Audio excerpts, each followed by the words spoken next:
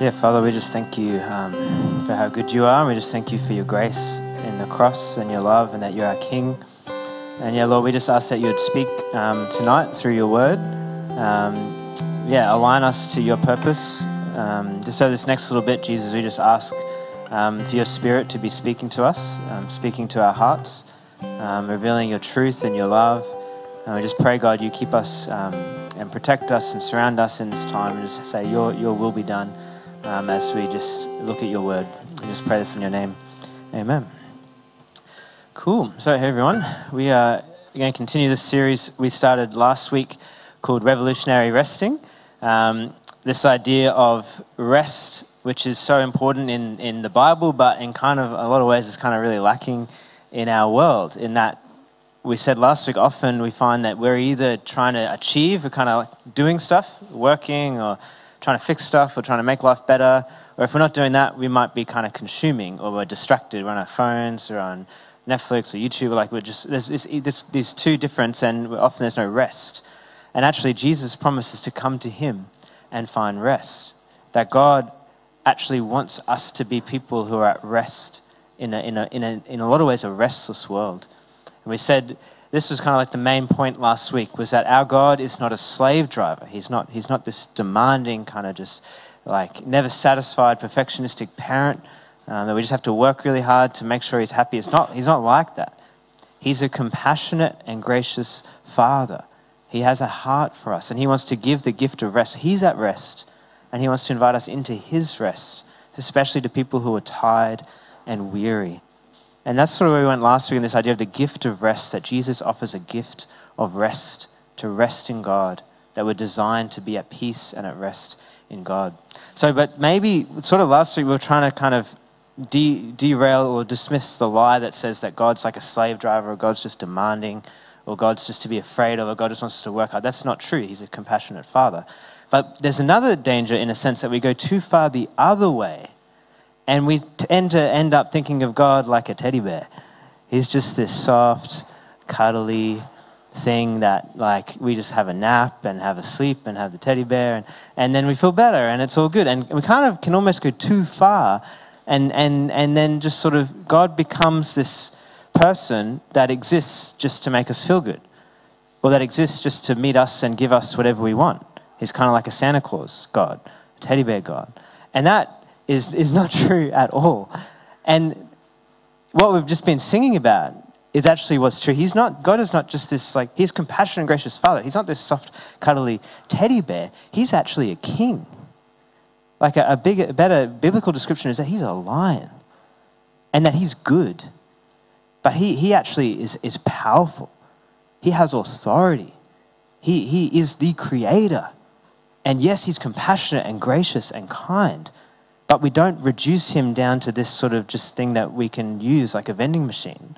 But we respect and honor that he's actually God. And this is good, because the truth is that we need rest, but we don't just need a teddy bear and a nap. Like if you're needing rest and someone just offers you that, you know that that's not going to cut it. Not in this world. Because in this world, the issue is not just that we're a bit tired and we just need a bit of sleep and we just need a holiday. Like, that's not the issue. The issue is that we're actually in a full-on battle all the time.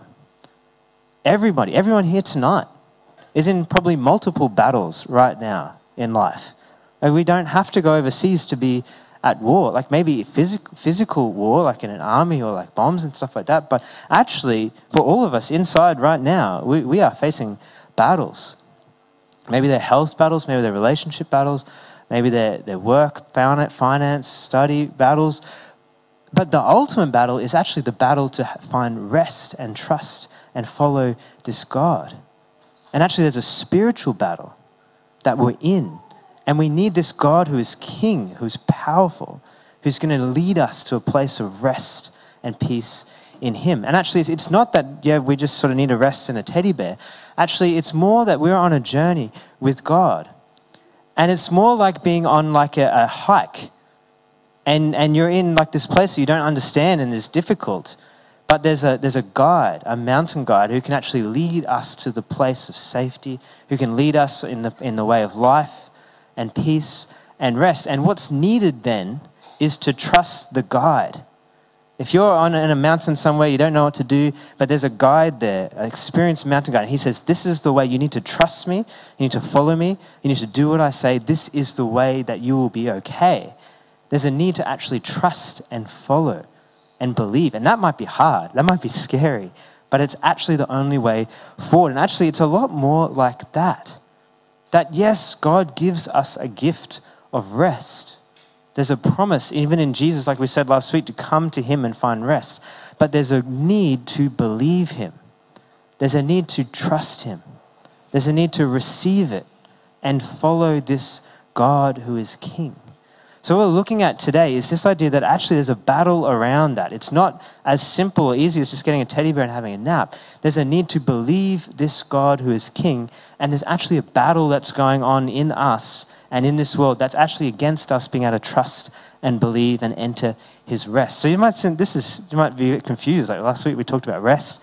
Now we're talking about battles. But as we'll see, the biblical theme of rest has the language of battle around it, of struggle even, to enter and trust his rest. Not working, but that this idea of actually trusting God can be a battle. So what we're going to do is go through and look at some stories in the Bible where this happened. And it's pretty interesting, because there's these people that we talked about last week that are God's chosen people, Israel, and they go to Egypt as slaves. And we talked about last week how they were under a slave driver, Pharaoh, who made them make bricks all day. They had no day off, and then God rescues them and he gives them rest and he gives them a promise of a promised land. So this is a nation. And if you read through the book of Exodus, like God does powerful miracles. He does all these things to demonstrate that he's the true God. One of the most powerful miracles he does is as they're leaving, Pharaoh, the king who's the slaves under, just changes his mind and says, actually, no, I'm not going to let you go. And Pharaoh's armies come racing after them, and these people are stuck because there's this water there and there's nothing to do. And then God parts the water. He pushes the water back. They come through, and God destroys this army that's been oppressing them, and he rescues them. And they're like super happy. And they're like, God's done this amazing miracle. But then like just after that, they get thirsty, and they don't have any water because they're in the desert. And they start saying, where's the water? I need a drink. There's nothing to drink. What are we going to do? How are we going to survive? What's going to happen? It was better when we were back in Egypt, when we had water. We should go back to Egypt. And God has just done these amazing miracles. And they start complaining and actually don't believe that he's leading them to a place of rest and promise. And the story keeps going, and it gets to a point where God has promised them rest. He's promised them this land where they'll have their needs provided for, where he'll protect them, he'll surround them, because now they're in the wilderness. He's promised them this rest. And they get to the edge of it. They get to the edge of this promised land. And they send out some spies to go and look at what it's like. And 10 of them come back and they say, no, it's too dangerous. It's too hard. But only 2 of them say, yeah, we can go forward. God is with us. We believe him. He's made this promise. Let's go. But 10 of them say, no, we can't do it. And then the doubt and the complaining of that 10 spreads to everyone. And then they say this in Numbers 14, it says, all the Israelites grumbled. So like they did with the water, now they do it having to go into this promised land. They grumbled to Moses and Aaron and the whole assembly. And they said this, if only we had died in Egypt or in the wilderness. Why is the Lord bringing us to this land only to let us fall by the sword? Our wives and our children will be taken as plunder. Wouldn't it be better for us to go back to Egypt? And they said to each other, we should choose a leader and go back to Egypt. So God has given them the promise of rest. He even gave them water when they complained. He's provided for them again and again. But these people just don't want to believe him. They say, no, we can't trust this God. It was better back in Egypt when we were slaves. We're going to go back. And God effectively says to them, okay, if you don't want to believe me, you won't receive the rest. And Moses asked God to forgive them, and God forgives them. But this is God speaking. The Lord replied, I've forgiven them as you have asked. Nevertheless, as surely as I live, and as surely as the glory of the Lord fills the whole earth, not one of those who saw my glory and the signs I performed in Egypt and in the wilderness, but who disobeyed me and tested me 10 times, not one of them will ever see the land I promised on oath to their ancestors.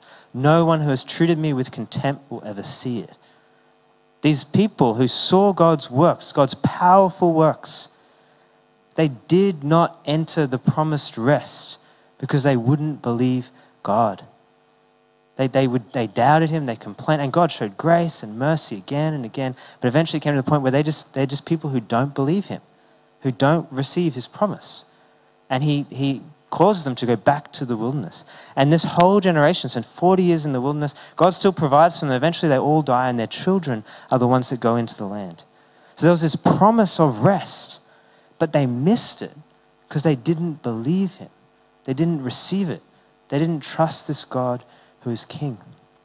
And in the same way, when we read the Bible, the way to read it in a lot of ways is to recognize that our story often is similar to their story.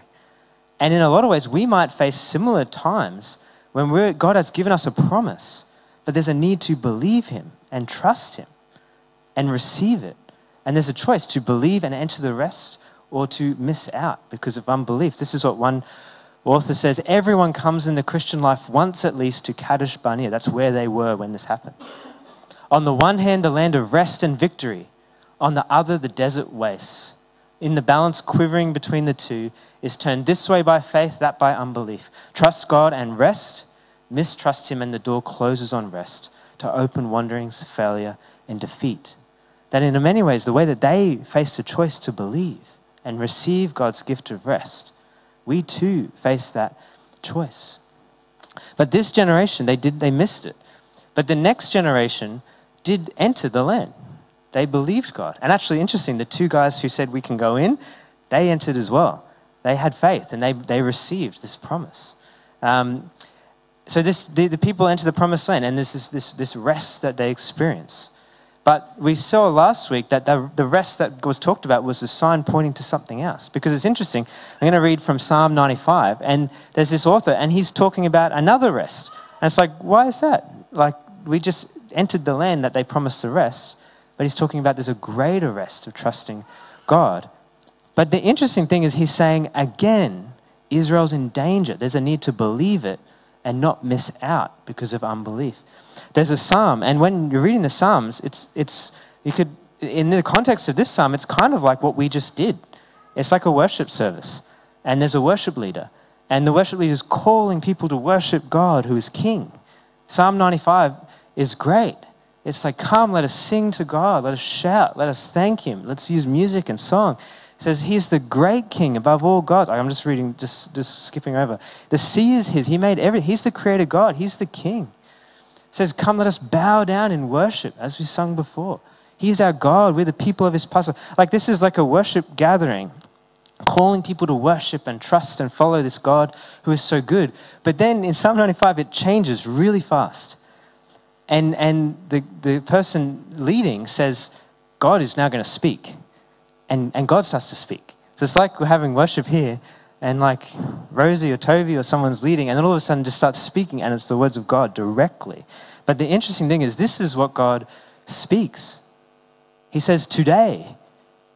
The psalmist is saying, today if you hear his voice, and then God says, do not harden your hearts as you did at Meribah, as you did that day at Massah in the wilderness where your ancestors tested me. God speaks. And he reminds them of the people that didn't believe. That Massah and Meribah is where they had the water thing. And they complain, and they don't believe, they don't trust this God. He says, do not be like them. They tried me, though they had seen what I did. They'd seen the works. For 40 years, I was angry with that generation. I said, they are a people whose hearts go astray. They have not known my ways.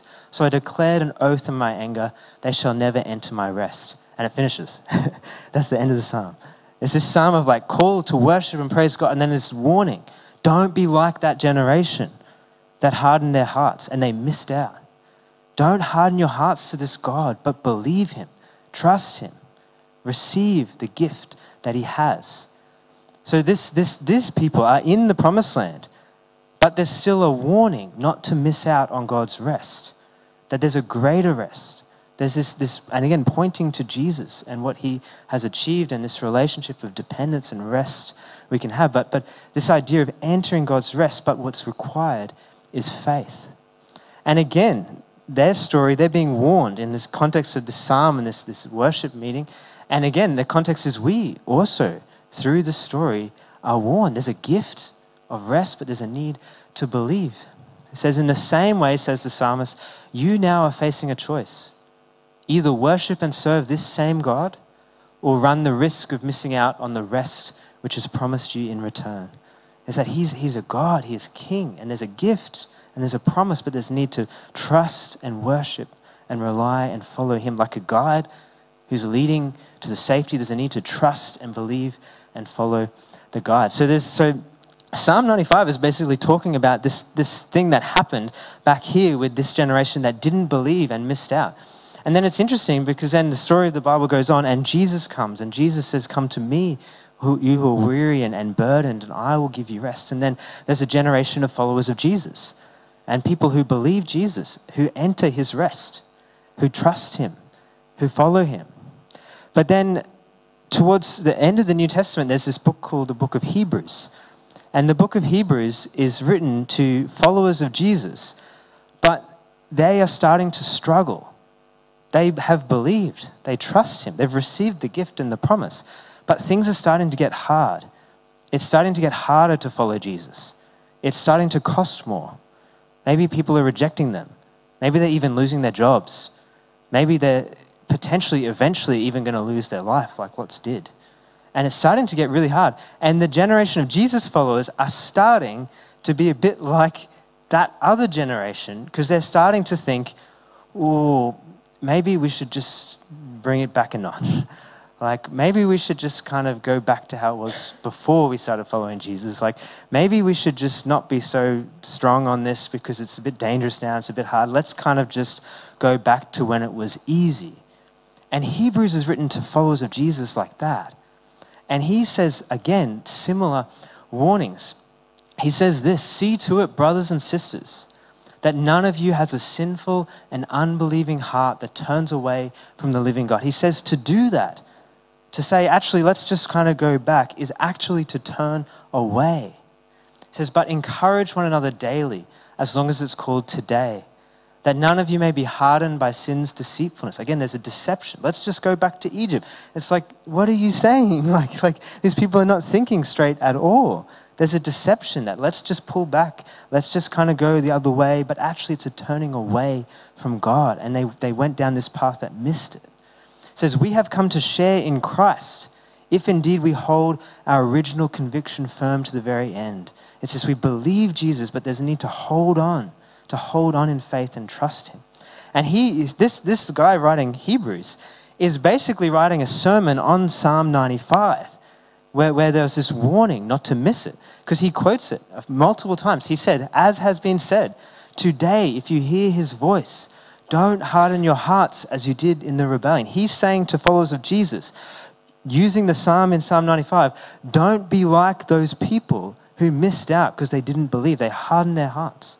Don't be like them, but hold on and trust and follow.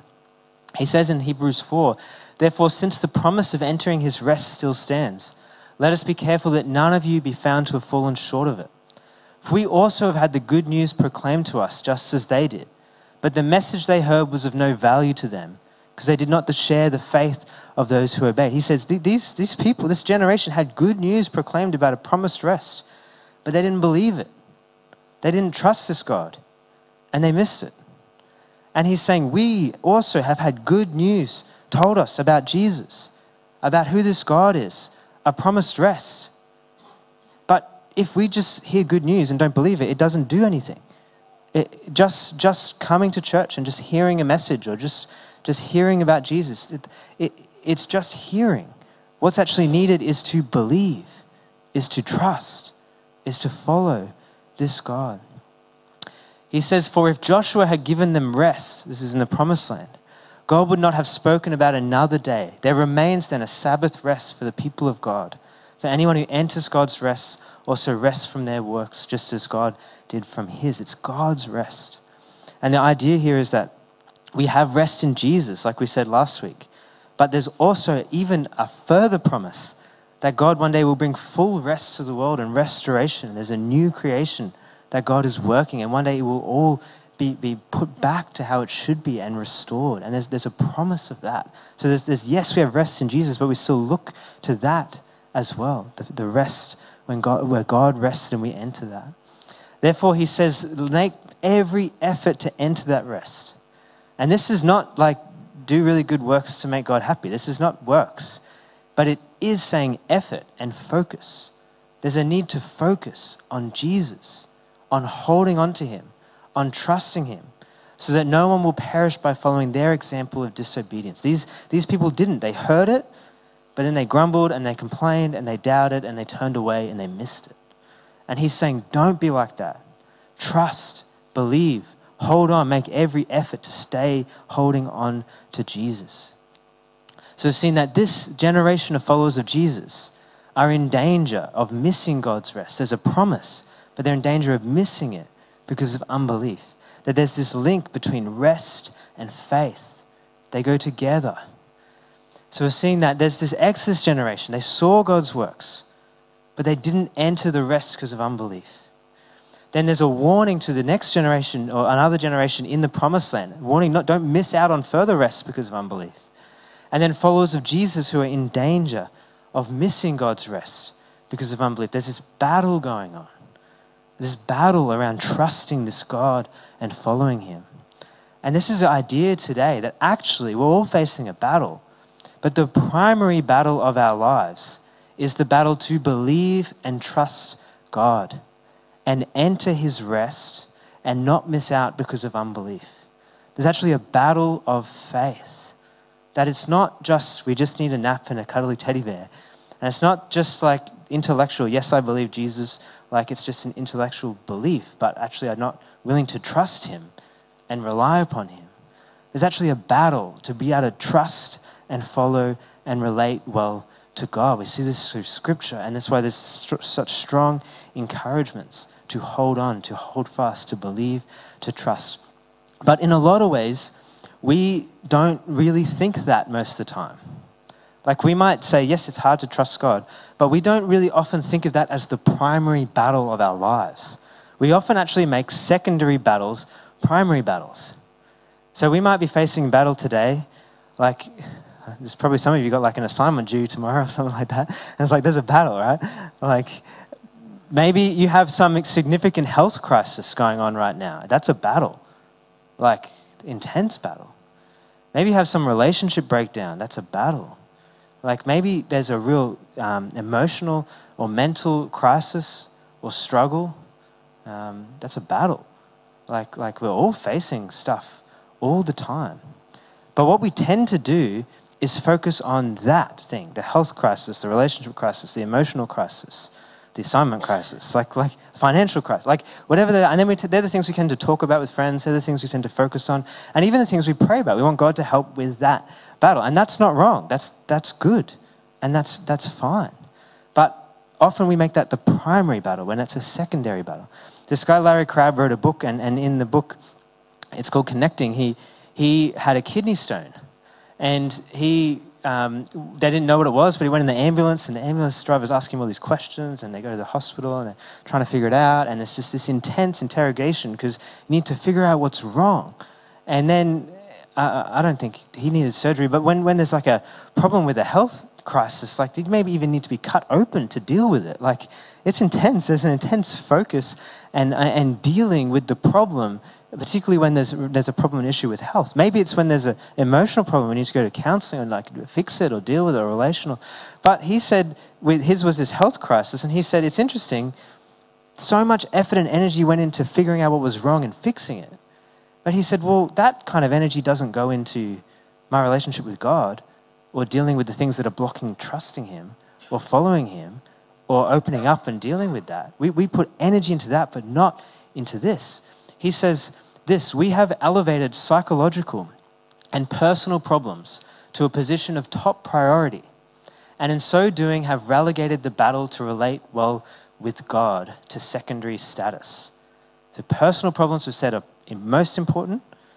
Relating well to God is secondary. It's still important in its own right, and sometimes useful to fight against our personal struggles, but certainly not our most vital and immediately pressing concern.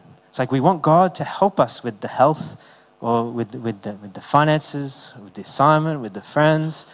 But actually, it's the other way around. Yes, that's good.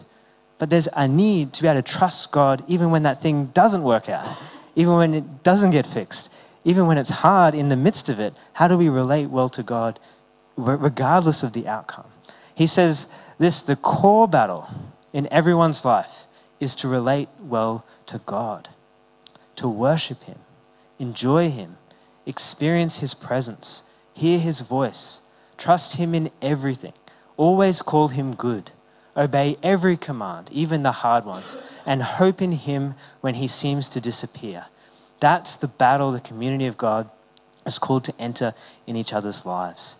That's the core battle. It's not how do I deal with my emotional problems? It's how do I trust God no matter what I feel? How do I trust him in the midst of feelings that don't make sense? It's not how do I just deal with my health problems? It's how do I draw close to God and worship him even when my health is failing?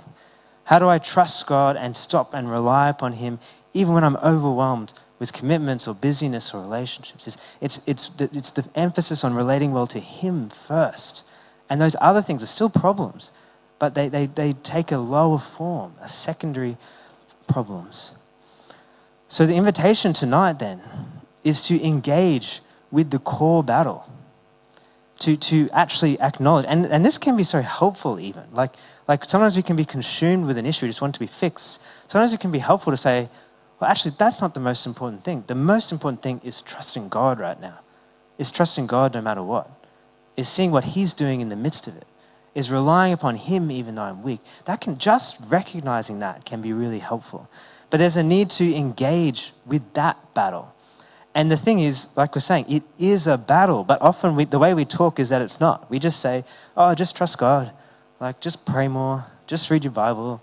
And it's like just giving Band-Aids to like gushing wounds. It's like, and because we talk like that, we don't think it's a battle, but it's a real battle. It's a struggle. There's a flesh and spirit battle in us to actually trust and rely upon God. And he's won, and we can have confidence. It's not that we need to be afraid, but we acknowledge that actually, yeah, there's still a battle going on. So there's a need to engage with the battle. It's interesting that, like we said, someone who has a health problem, that maybe something significant, will go to hospital and have someone use a knife and cut their body open and expose their body and their insides and figure out what's wrong and poke around and deal with it to fix it. Like, that's intense. Like being fully cut open to deal with the issue. And you kind of think, well, no, I'd rather not have that. But we know that it's so serious that actually, no, we rather would have that. We rather would have that thing dealt with because it's so serious that it needs a serious response. And that's not comfortable. That's painful. That's difficult. That's hard. But it's so important that we're willing to go through that. And the core battle, there may be times as well where we need to engage with things that are not convenient or comfortable or easy. They're actually hard. Maybe even tonight, as you're hearing this message, this is a harder message. This is a message that actually is confronting and maybe uncomfortable and maybe difficult. But in the same way that a surgeon needs to cut sometimes, the writer of the Hebrews, the letters to the Hebrews, then towards the end of this passage, starts talking about God's word as a sword that cuts. He says this, for the word of God is alive and active. The word of God is like God, the message of Jesus and the scriptures and the story of God. It's alive and active, sharper than any double-edged sword. It penetrates even to dividing soul and spirit, joints and marrow. It judges the thoughts and attitudes of the heart. God's word pierces. It can go right into the depths of us and expose where we're really at. It says nothing in all creation is hidden from God's side. Everything is uncovered and laid bare before the eyes of him to whom we must give an account. Sometimes God's word will pierce us. It will open us. It will show us what's wrong and it will confront us. And I think that's not comfortable. And it's like, no, surgery is not comfortable, but this is even more important. This is the core battle, the battle to relate well and trust him. And maybe there's something that's even piercing tonight, and that's good. There's a need to be open. And again, like we said, well, I'd rather not do that, but actually in the end, I would. And again, maybe I'd rather not have to deal with my relationship with God and where it's at, but yes, actually in the end, I would. That it's going to be better to deal with it early than let it go on. But we see that this is not about condemning. Like a surgeon that cuts is not about hurting you. It's actually about healing. And God's word, it might pierce in the core battle, but it's actually about bringing healing. This guy says God's word is alive, and the purpose of the two-edged sword is always to cleanse and to heal. So maybe there's a need to open ourselves up to others, to God, in his word, by his Spirit, and actually let him speak to stuff that's blocking this trust relationship. Speak to stuff that's getting in the way. Speak to the ways that we're maybe starting to say, hey, this is a bit too hard.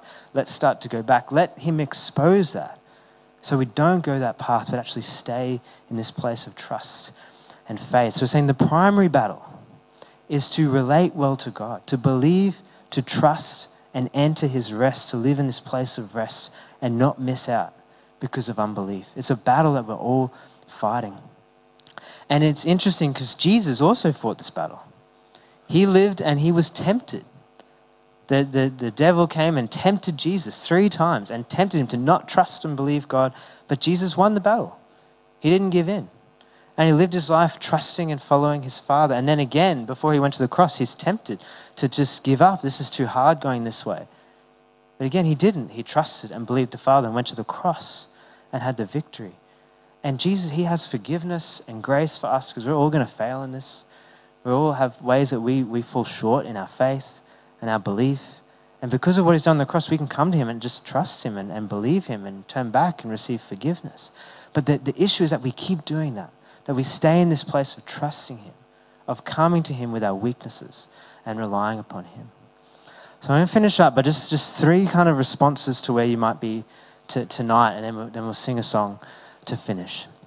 Maybe tonight you're hearing this, and actually, if you're honest, you kind of come to church and maybe do the Christian thing, but it's kind of just going along with the crowd. It's kind of just, I'll come along, I'll do the thing, like that's good, God's all good, he's fine with me, that's fine. And this is actually saying, well, no, it's not just come to church and do the Christian, it's actually there's a need to believe him. There's a need to trust him. There's a need to rely upon him in your heart. And this message maybe today is this. If you're hearing his voice today in this way and he's speaking, don't harden your heart against him. Don't say, no, it's okay, I'm just going to go back this way. Actually trust him. Actually maybe come to that place of putting your faith in Jesus and relying upon him and trusting and receiving this gift. Or maybe you've kind of been going along for a while and you're following Jesus, but maybe you feel like a bit like the Hebrew Christians, and it's kind of like it's starting to get a bit hard. I kind of want to go back to where it was before, kind of like the good old days. It used to be easier. Let's kind of just take the shortcut. And maybe the message tonight is actually, no, don't do that. This message in Hebrews 3, don't make sure there's not a sinful, unbelieving heart that actually leads us to turn away. Like recognize that and actually don't go that path. And maybe even language, language is important with this. Like the Israelites, it just started with complaining. It just started with saying, there's no water, I'm thirsty, what are we going to do? It's so hard. I wish we could just go back to Egypt. Actually, let's go back to Egypt. And they turn away from God. And I'm challenged by this week, like just around language. Like it's so easy just to have language of complaint and grumbling. Saying, God, I don't know what's happening. I don't know what I'm going to do. Where are we going to get this? What are we going to do now? What's the future hold? And actually slowly going to go around the path of doubt. Rather than using language of faith and say, I trust God. God is faithful. He's in control. He's reliable. He's good. We can trust. Like our language can actually really impact our heart. And lastly, maybe you're listening tonight and you're kind of just saying, yeah, that sounds great, but it's hard. It's hard to trust God. It's hard to actually rely upon him. And that's kind of the point tonight. It's a battle. And we need to engage it together. But this is not something that we say okay, I'm just going to work really hard to trust God. It's actually something where we say, actually, God, I'm just going to put all my confidence on you. I'm just going to rely upon you completely.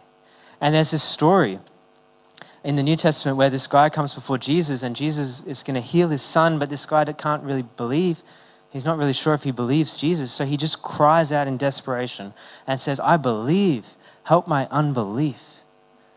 It's this cry of saying, God, I'm just going to trust you with what I can trust you with, and I trust you with what I can't trust you with. I'm just going to trust you with everything. And that's what this kind of faith is what we're talking about. It's not like we're going to work up some kind of faith. It's actually we put all our confidence in him. It's not that we're going to try really hard to hold on. We're going to trust that he holds on to us and keep our confidence in him.